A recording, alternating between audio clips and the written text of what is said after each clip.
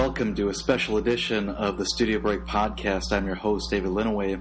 For today's episode, I'll be joined by two very special guests, Benjamin Gardner and Bill Conger, and we're going to talk all about The Shining, so please stay tuned.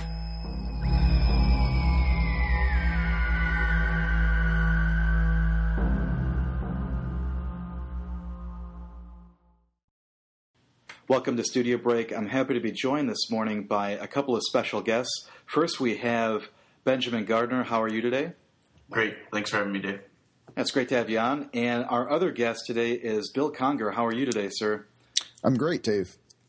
And it's a very excellent and exciting day for Studio Break. We're doing a highlight episode talking about, well, The Shining and a number of other things, not necessarily related to horror, but we're interested in the overarching conversation this time of year as the weather changes, and obviously there's a big storm brewing, which is ironic considering that, well, there's a storm coming in the movie The Shining, so I'm sure that that'll come up. But I would like to start just to talk a little bit about the introduction, and I was speaking a little bit earlier with you guys about how much I enjoy it, just the height especially of the introduction of the movie where you kind of see this really tiny speck of a car kind of traveling through all these different landscapes. The music is very kind of slow and plodding. And for me, one of the things that I really like about it is I kind of get the idea or a feeling like this is actually, and this is just my take, but it's almost like the ending to me. It seems like it's like the ending of this long story. And obviously, having seen the movie and know how it ends, you can think about the way that story is resolved. But I think especially how Jack's been on the wagon for a while, and it seems like he's got everything back in order. And I don't know why. I like when I see that intro and I think about the slow buildup of the whole story and everything. I just almost see like it's like he's driving towards his fate. But I don't know. So let's start and think about that. I mean, what do you guys think about the introduction? And I'll ask you, Ben, to just talk a little bit about it first. If you've got any thoughts or ideas or some other tangent based off of that. I think one of the sort of pillar points, or most important points that to me, is that because the film starts out like that, the film starts out to a certain extent with some amount of resolution among the family, but the film starts out with the sort of ominous overtones and in that scene it's a helicopter, but then I think throughout the movie it was a Steadicam that was just recently invented. I think it's both. It's both the ominousness of it, but then also it just blows my mind how Kubrick and the videographers and the cinematographers were able to make us feel like sort of like we were following the action, but not in a human body. So we were following the humans in the film, but sort of in this detached way throughout the entire film, which is really bizarre. And I don't know how he decided to do that. I don't know what sort of made him think like that. But it's that detachment from what's going on. It's like always being a couple shoulder lengths behind whatever the action's happening. Or in the case of the intro, I guess like you're saying, it's a little bit further and you're kind of gradually zooming in. Being behind and sort of being detached from what's going on is part of what makes that film so disturbing in some ways. Yeah, can I interject? Yes.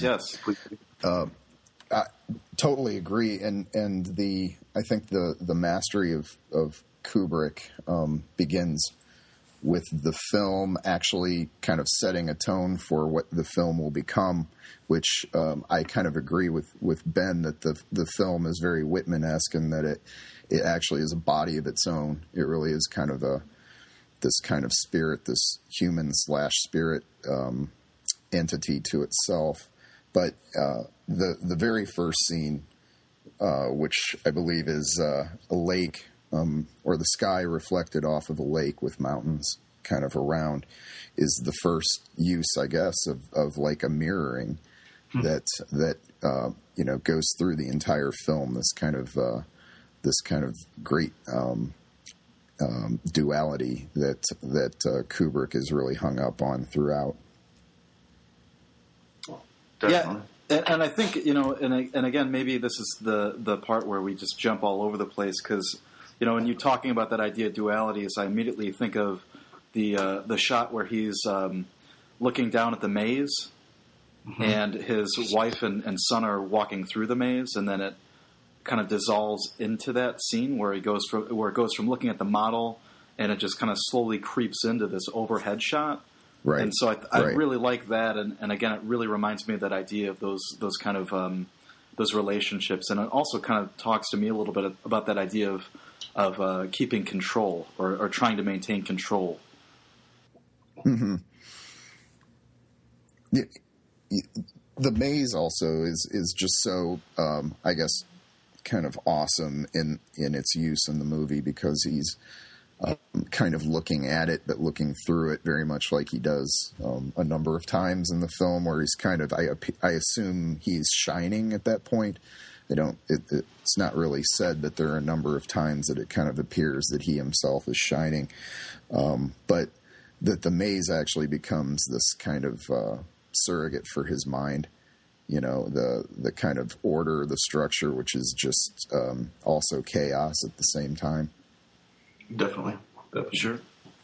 So one of the other big things, one of the other characters, I would almost say, is the sound in the movie, or lack thereof, or sometimes obviously very strong and kind of intense kind of sounds. But you get a sense of that obviously throughout the movie, but especially in the beginning, you kind of have that slow build up. But then one of the other things that I notice that happens a lot is there's a lot of silence, and I think that's one of the things that works really, really well in the movie in terms of trying to get you in the context of that. And again, we're going to be jumping all over the place, but one of the most obvious ones is when Danny's riding around on his big wheel throughout the hotel. But even as we're kind of being led into the movie where Jack is coming in and greeted, there's not really any music. He just kind of gets walked over to this office, and it's very casual. And I think that's one of the things that the movie does really effectively. It really allows you to kind of feel like you're part of that experience, that you're in this kind of perspective of the character, rather than it being like having a backdrop of music and maybe pulling you out of that. But what do you think about some of those ideas about sounds, Ben? I agree, and I even think there's parts in the film, especially towards the beginning, that are like slow, and I don't know if that's my sort of contemporary take on films and being used to, I think the average still shot is like 0.08 of a second now or something like that. But when he's being interviewed for the job and when they first move in, there's times when I'm like, come on, you got to speed this up a little bit. But I love it. I mean, I'm absolutely like sure that Kubrick did the right thing in making it slow, because it's very deliberate. It sort of makes you feel uneasy, even with what I would consider in some ways sort of natural conversation. But I think the score is just incredible. I think it's pretty interesting that Kubrick, by and large, chose to use existing music. He didn't. Some of the music was made for the film, especially the sort of more electronic stuff. But there's a lot of sort of classical scores that were already existent that he added to the film, and I think that's pretty interesting. And I think it's like Hitchcockian to me. I mean, that's kind of dumbing it down a little bit, I think, but just it's the only thing that I can kind of equate it to in film that I've seen before, is how acutely, like how greatly Kubrick uses the music in the film. Oh, I totally agree. The Penderecki stuff is I think beyond compare. I don't think there's anything in music or sound work that rivals what he did for the film. I also love I have to say I love the parallels that Kubrick keeps putting throughout the film, even within the audio, which was like the one that comes to me is when Jack is throwing the ball against the wall. I believe that's the same sound or very close to the same sound as the axe when the axe hits the door. Yeah. So he kind of keeps revisiting the same sounds, but they take on different contexts and get more and more kind of foreboding and I guess foretelling as the film goes on. And I think a lot of the sounds are actually repeated. We talked also about like the hotel and the way that's isolated, and obviously when you finally arrive at the end of this road, you're kind of set up with that. So I mean, what are your thoughts about just the hotel in general as I don't know, maybe as its locale or its scope? I mean, again, obviously it's very massive. It's on the side of this massive mountain in the middle of nowhere kind of thing. But what are your thoughts about that idea? Just the idea of the hotel also as being very integral, like a character in the movie too. Well, yeah, I think it's totally Jungian. I mean, I think it's just sort of the idea of our conscious and our subconscious being a part of a structure and a building, and it's easy for us to kind of think about that as a metaphor for sort of the different spaces that we have in our mind.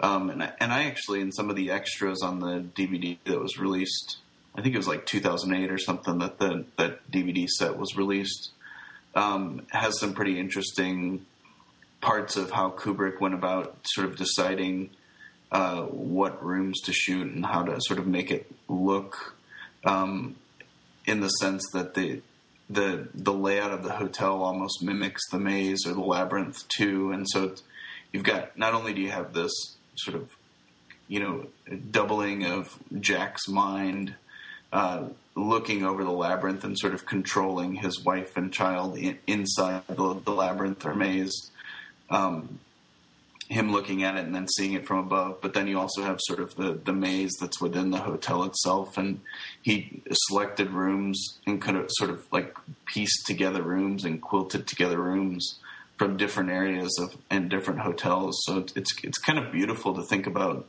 the process of him going through that and sort of making that superstructure in that way.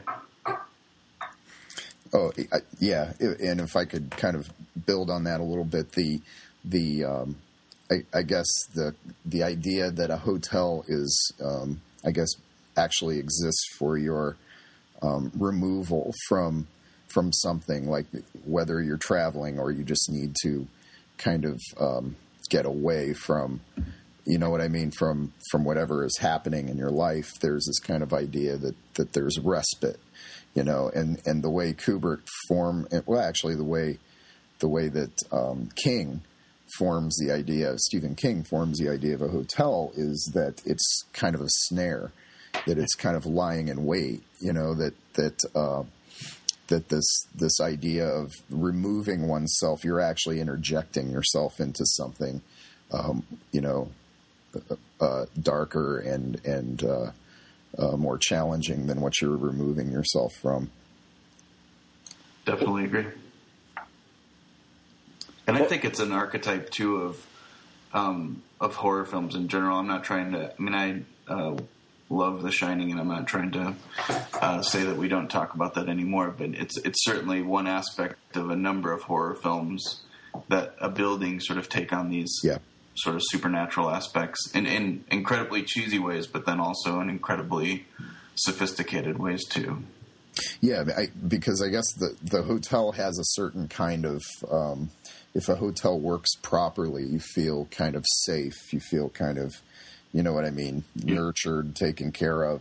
And so this idea that you are actually entering a living thing that actually has you in its sights is a beautiful twist on what we, I think, kind of naturally want and need out of whatever this concept of an inn or a hotel or a room on the road or travel. What we need out of that is completely kind of duped. Definitely. Not to mention that Jack and his family are the caretakers of this place. And it just totally reverses sort of the idea of them being able to sort of control the place and keep it up, Oh, that actually is a great point. Or really, Jack and Wendy are kind of out of control in their own lives too. So it kind of marks a spot where these are two people who have no control really over anything, and the hotel just becomes a place where it can spiral apart quicker. Yeah, definitely. Well, and one of the things that, it brings up to me is just the idea that, partially one of the reasons that from what I understand, that people have a difficulty sleeping in a new place anyways, is that it's a new environment, that when you're trying to get long, continuous sleep, that your primitive side kind of kicks in because you're not in a familiar environment, and you're trying to be more aware for, any kind of random thing to kind of happen. And in a way, it's interesting because the hotel in that sense really kind of never becomes settled. You know what I mean? Even after they've been there for, like the first month, and she's, kind of casually pushing down this cart. I think that's something that I don't know. I don't think you ever really feel comfortable. I mean, maybe they do a little bit when they kind of start getting, more of those interior shots where they're in this little apartment. That's where, I guess some of the staff stays in the movie. But, even when you kind of go out to these long unfolding hallways and that, it really becomes something that really stays unsettling, or at least for the people that are maybe watching it. And one of the things that I thought was really interesting and just kind of researching this and kind of getting reinvested in this and bringing it up with you guys is the way that, certain individuals talk about how there's really such a beautiful maze-like quality of all of the way that it's orchestrated and pieced together. And we talked a little bit about, the impossibility of how some of these things existed. So you could be watching like a slow tracking shot of all the characters kind of be given like a tour of this hotel, and there are these giant walls of windows, and in actuality, there's another wall behind it, or, there's a space that's kind of closed off, or, you've got different rooms located or adjoined, as Ben was kind of saying, almost woven together, which really, I think, add to that not getting a handle of this space, not getting a feeling of being comfortable. Definitely. Yeah, and I think I guess it's a good time to kind of interject this idea that the hotel for Jack is supposed to be this kind of nesting place for his work, right? It's supposed to be this place where he can finally in his life kind of get his creative side together. He seems to be a frustrated writer who, hasn't quite ever found his pace, never quite found his speed, and not very convincing in the film that the man has ever written anything. But he wants to kind of, he wants to kind of connect with that creative other within him. And of course, the opposite happens. He actually gets controlled. He's not creating, but he's being created or recreated.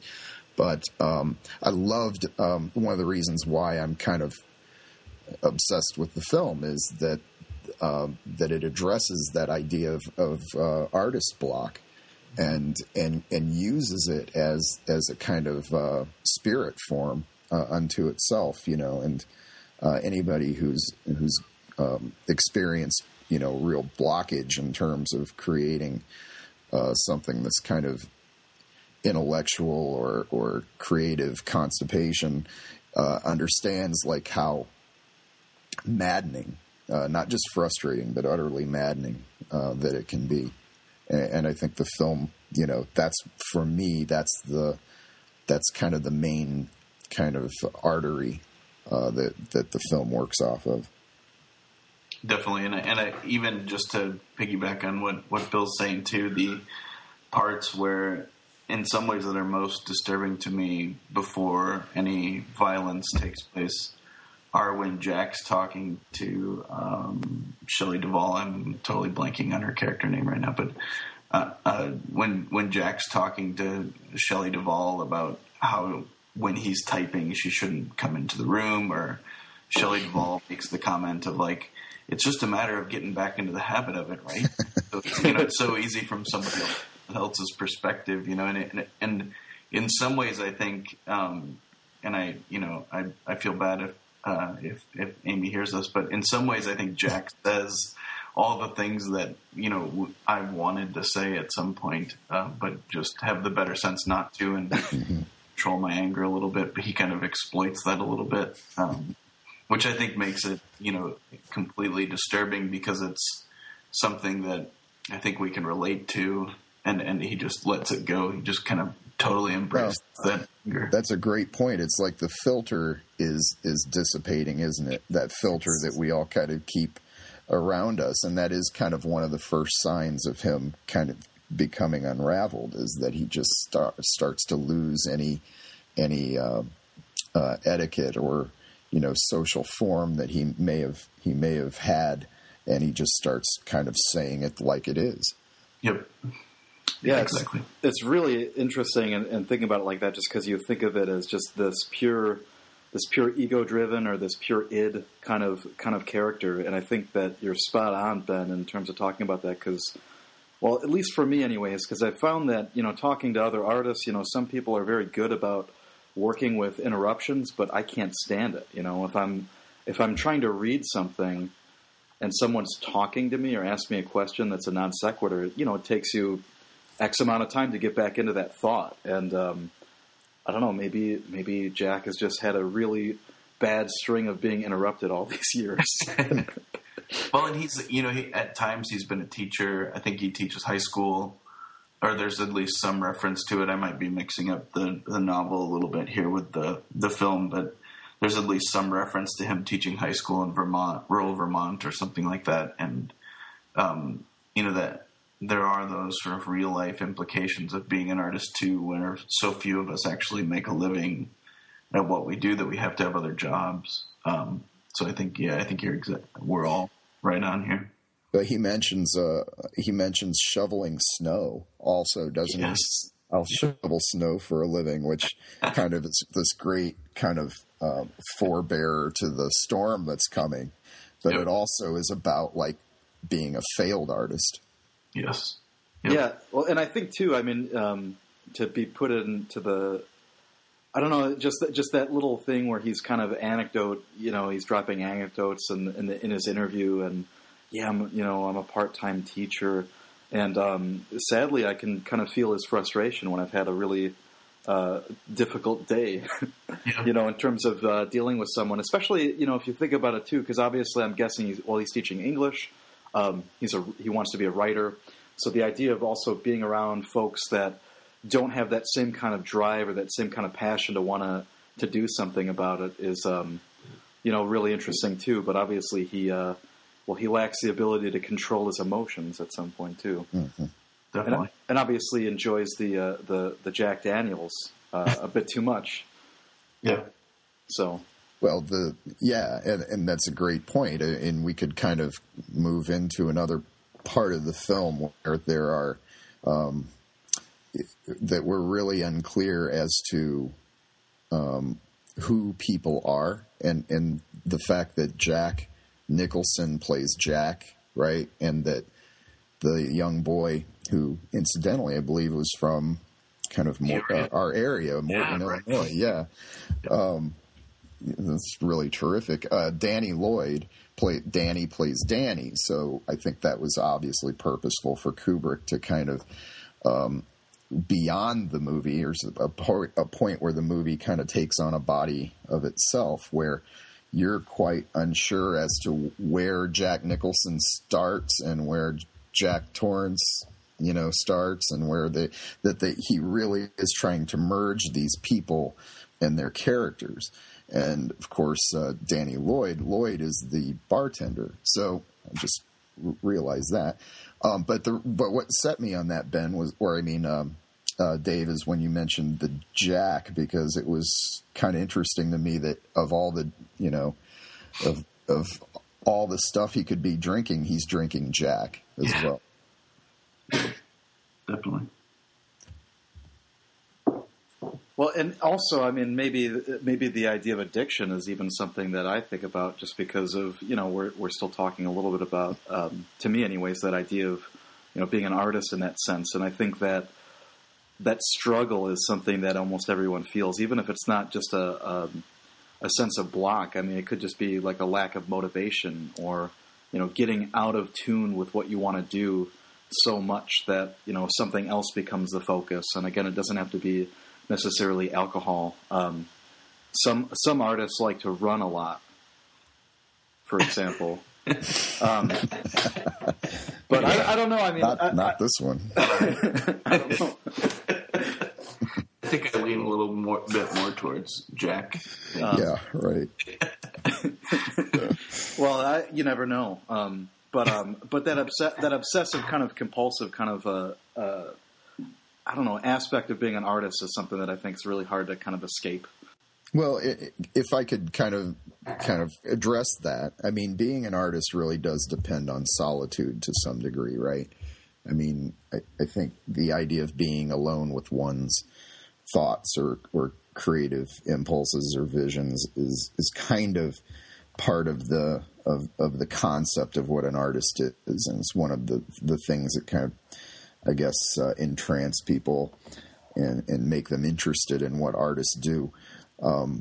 But what The Shining, and actually a lot of horror films are very good at, is exploiting that idea of the aloneness, or like this, that there's this terror in solitude, and for me that really resonates within like a studio practice, and again, the whole movie kind of keeps reverberating a lot of creative impulses as far as my own personal experience goes.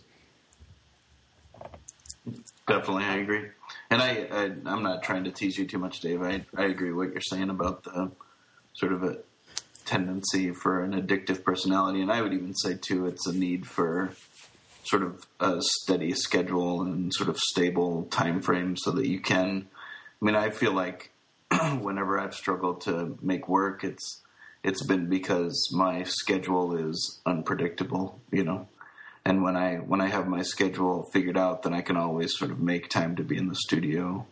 But then just in the same way with what we're talking about, I don't think that always means that you make good work or you make work at all, because you're kind of in this interior space that never seems to sort of, go with the schedule that you have available to you. Sure. Well, and obviously with Danny and his friend that lives in his mouth, interjecting all the time, I'm sure Jack can't get shit done, One of the things that I wanted to talk a little bit about too, that I really like visually, is just the way that the camera kind of sets up certain shots, and you talked a little bit about maybe tracking shots, Ben, or point of view shots, or the Steadicam thing. But I mean, I think first of all, I think the architecture and the smallness of characters sometimes is really emphasized very well. And I think that just kind of randomly thinking about this is where Jack is sitting at the bar. There's a shot that I remember where you can really see almost like it really emphasizes to me like the perspective of where he's at. Yeah. And there's a lot of shots that do that. And I think, I don't know, maybe this could bring up another thing for me. I mean, I think the creepiest thing that happens for me in the movie, and maybe this could be for a lot of folks, is when Danny, stumbles upon the murdered twin ghosts. And one of the things that I really love about that shot, and kind of going back to this idea of sound earlier, is the way that, as you're kind of, following Danny all around this hotel, like there's times where, again, like the sound is like continually like him riding over, like the wood floor and then hitting carpet, and then the sound changes. But one of the things that I noticed is right before the scene where Danny turns the corner and stumbles upon these murdered twins, or these little girls that are creepy as hell. There's he gets really small in the frame. He gets smaller and smaller, and then it kind of turns this corner and it just opens up and expands. And so that's something I thought was really, really interesting in terms of the way that that's set up. Yeah, there's a couple times that happens too, and one of the creepiest parts to me is, I think in general, I think conflict in the film is what disturbs me the most. And so there's a point where Wendy hears Jack having a bad dream when he's working, and so she runs to wake him up, and Jack is telling her about his bad dream where he murders them, and you follow. I mean, you're involved in that to a certain extent, but then it kind of shifts to that you're back behind Danny in the shadows, and he's just been attacked by by room 237. And he's walking into the scene with them talking at that big table that Jack's working at, and Wendy is telling Danny that just to go to his room, and Danny's like slowly walking, sucking his thumb, and he can't see that anything's wrong, but it's that weird mixture of being close to Danny and sort of being his shadow, looking upon what's happening in the room, and then it kind of opens up to that huge lobby space where Jack's working, and that to me is just one of the most disturbing parts of the film. Yeah, the lounge or the whatever the lobby that he's typing in, it is certainly like it seems to be like the headquarters of the movie, a headquarters of him or the hotel or all of those things, but the sheer I guess the openness, that kind of cavernous that it creates is very similar to, I think, as Dave is pointing out, the intro where the car is kind of moving around through these mountainscapes, these canyons, and for me, it's just it definitely gets down into the core. Well, and I can't remember which one of you brought up the idea of, or at least I was talking about the idea of villains, and one of you brought up the idea that, Jack is not a villain. And it's an interesting idea because even just kind of continuing what we were just talking about in that part of the movie where Danny comes in there, there's almost a time where Jack is then able to kind of reach out and kind of say that, he's not doing very well mentally. And it's kind of a time for them to almost readjust and to come out of this fog and acknowledge that he's in this weird mental place. And then she just assumes, because he's hit him before, and when she sees the handprint, just assumes that it's him and doesn't come out until later, that it wasn't him. But, there's no way that it's changing in his mind now that she's accused him of this. And, again, he's at this block, so he winds up overreacting a little bit, I guess. No, in some ways, he's not the villain at all. He's, as he clearly states in the film, he's signed a contract. He's fulfilling his obligations. So he is I mean, we haven't even gone into, and we don't need to, but that there are a lot of kind of connections to, colonialism and kind of the European Native American relationships, and I think that's very real within the film. But what I like about what we're talking about is that this kind of idea of fulfilling your obligations and doing your work and doing it well, and the obsession over it, whether you're doing it or not, seems to be in a very American kind of trait. That this is what's expected of me, and I'm going to see this through. So in that way, in Jack's mind, I'm sure he's not a villain at all. He's just trying to, do the right thing. Yeah, and I think it's one of the geniuses of the film. To me, is that it's very ambiguous in terms of whether it's the hotel and sort of this paranormal or supernatural entity that's sort of converting Jack to the villain, or if the situation is, or I just think it's very seldom in horror films that we don't have everything explained for us. So The Shining is sort of a beautiful ambiguity of who is to blame, what's happening, if it's like this enduring evil that's been there since the Grady, the caretaker, his family, or whether it's just sort of the alcoholism that Jack suffers. I mean, I agree with Bill completely. I think that Jack is not obviously a villain in the film. I mean, he obviously has some issues that he's working through, but I don't think it's easy to call him a villain in the traditional sense.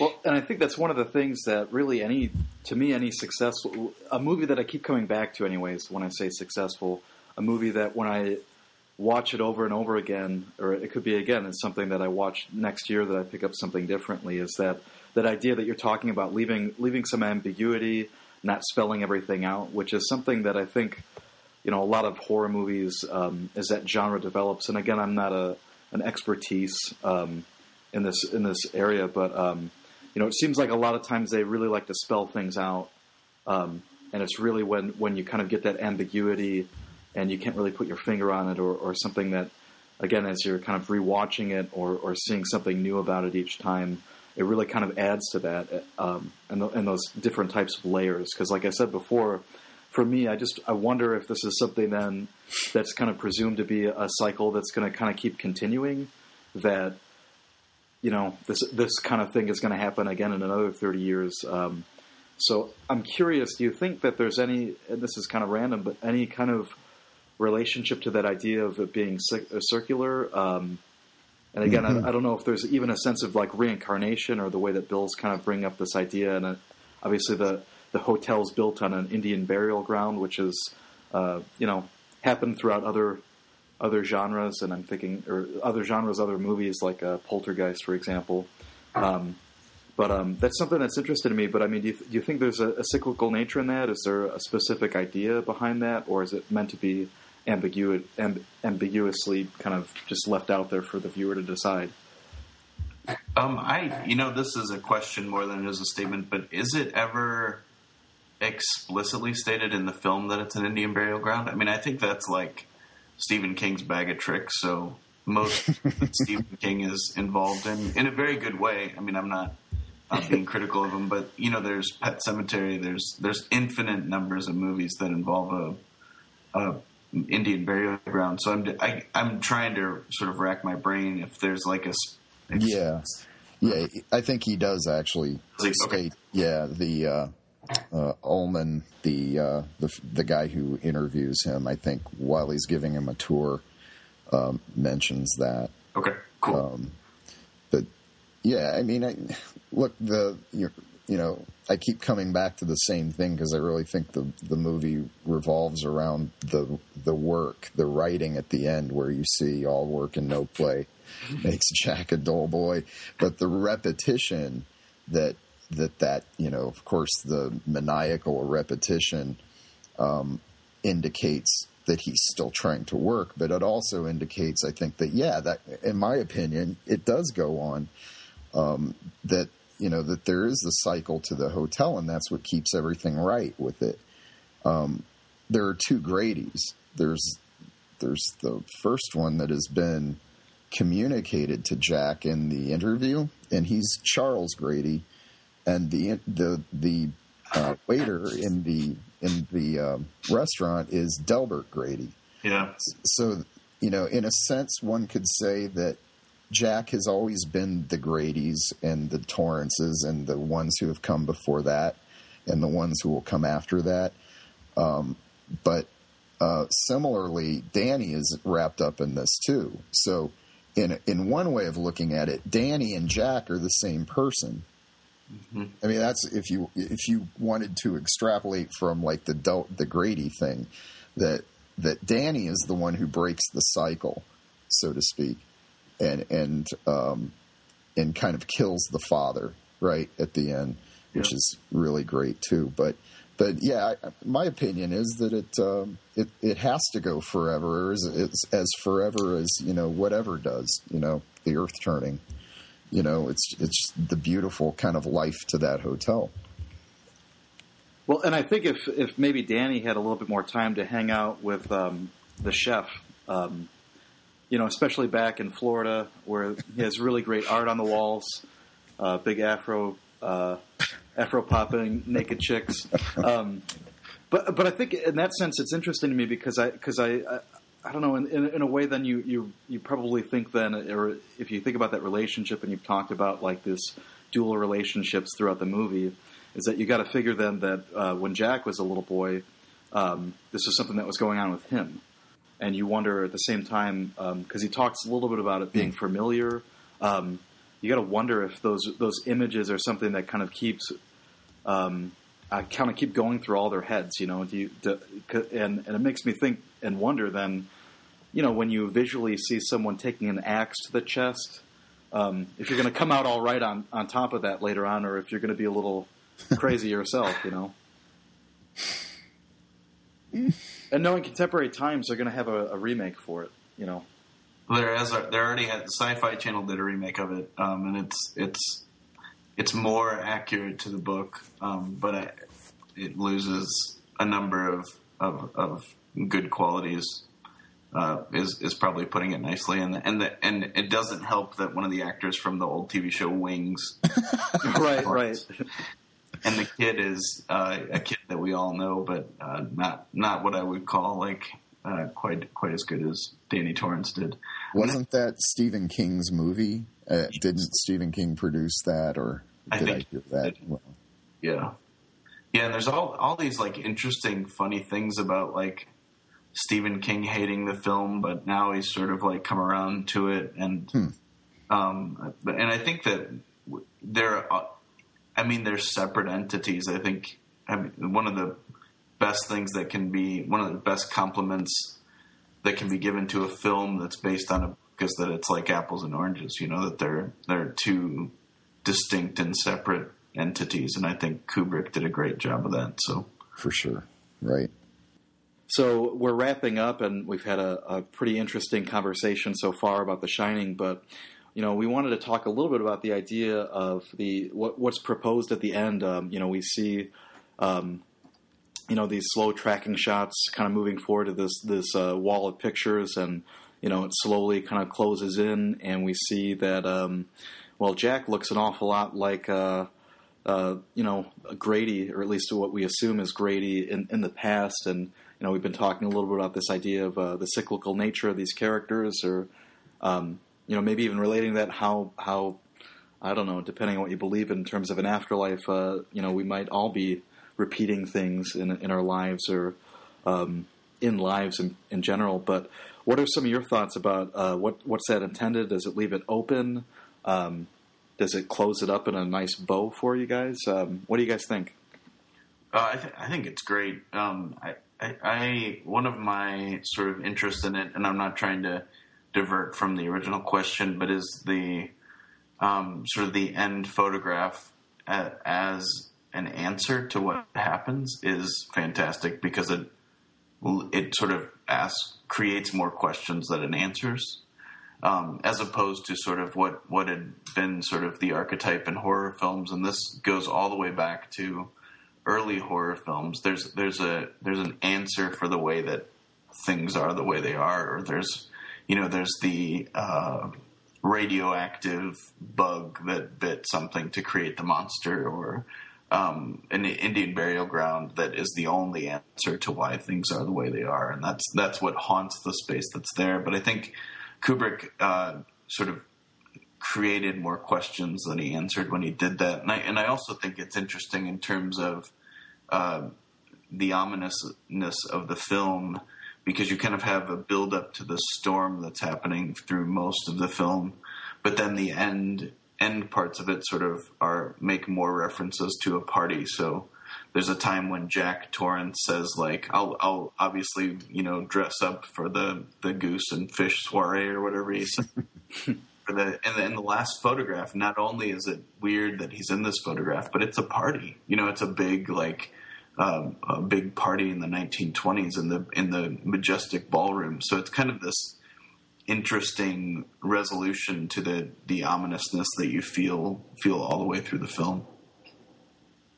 Yeah, and also the concept of the party echoes the initial conversation when they're driving to the interview about the Donner Party.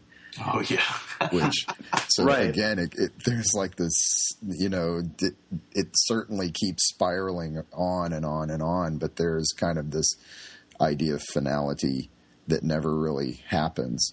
And for me, the genius of that, which I completely agree with Ben, everything he said is absolutely spot on, is that that Kubrick creates another duality in the film, which is two endings. So you have the ending of, the whatever, the protagonist, villain / main character is dead, and so everybody is safe. But then he creates yet another ending, which equally is profound and open-ended and beautifully ambiguous. But I think the best part of the photograph is it seems that, and I was looking at this last night preparing for a little conversation, but it appears he has like a piece of paper in his hand in the photograph, as if he's holding the answer to something, which I thought there's just no end to the detail and the kind of vision that Kubrick had with this one, I'll tell you. Well, and it kind of brings up a really random thought to me. But one of the things that I always think is interesting to ask is also, what do you guys think of in terms of what happens next in the characters of what is it, Wendy and Danny? Because you always think about movies that you see. You've got all these different. The hero or the protagonist has to go through some kind of ordeal, comes out clean on the end, but what happens next? Well, apparently there were scenes shot of the post, the trauma. Like there's this hospital scene in which Halloran and Danny and Wendy are together, just kind of commiserating and saying, or no, like it couldn't be Halloran because Halloran's dead, right? So. Pretty sure. Supposedly there are some shots that do what you're suggesting, Dave, that kind of create this kind of, wow, everything's great now. And wow, what a downer that would have been. You could put that in.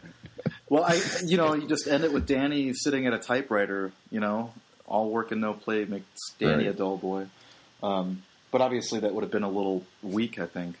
I think that in that sense, kind of getting it back to what you were talking about or brought up in the idea of the photograph, really kind of does make it a really strong ending, because it, as Ben was pointing out earlier, really kind of leaves it still ambiguous. It doesn't tie everything up really cleanly.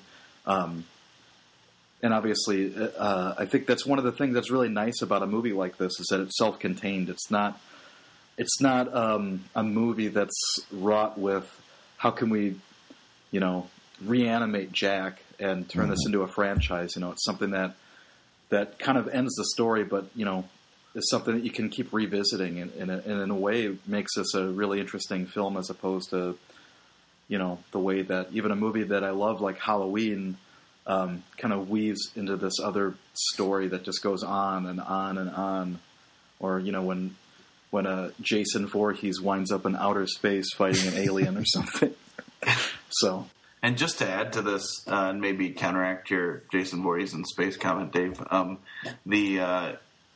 I've never been a credit watcher. I can't stand watching the credits, but I did actually watch the entirety of the film and watch to the very end of the credits. And so in the last 10 seconds on the DVD anyway, is applause. I mean, it's the creepiest shit in the world, man. I don't know if say that as a podcast, but it has that sort of like 1920s flapper music that goes through the rolling of the credits, and it's kind of sweet music. But at the very end, there's applause, and it is just, I mean, it's amazing that Kubrick thought about that. I mean, it's the complete package all the way through, and sort of reinforces that party and that gathering. You're left to imply too that it's the photograph. It's the sort of soundtrack for the photograph in some ways. So. And I think, again, it's a great note to end on, in applause. So, yeah. Again, I really appreciate you guys taking the time, and it was great having you on, Ben and Bill. So thanks for all of your interesting thoughts on The Shining. Thanks, Dave. Thanks, Dave and Ben. Happy Halloween.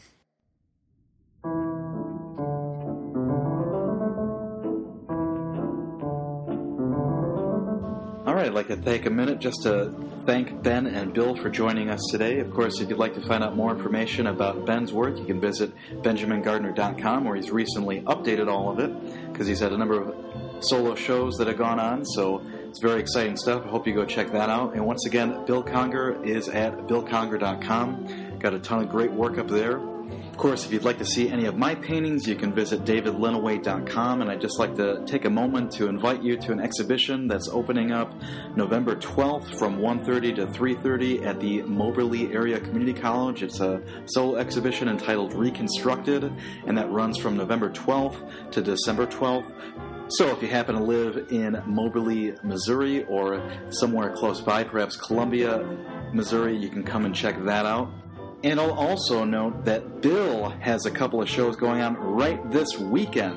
Bill Conger and Adam Farkas this weekend. Radioactive Pal at Box 13 in Houston opens this Saturday, November 3rd through December 15th, so please go ahead and check that out. And Bill also has a show with Colin Nesbitt opening November 10th at Helmuth Projects in San Diego, so please go and check that out. And once again, there will be links at the Studio Break blog and podcast site, so please go to StudioBreak.com, become a subscriber there.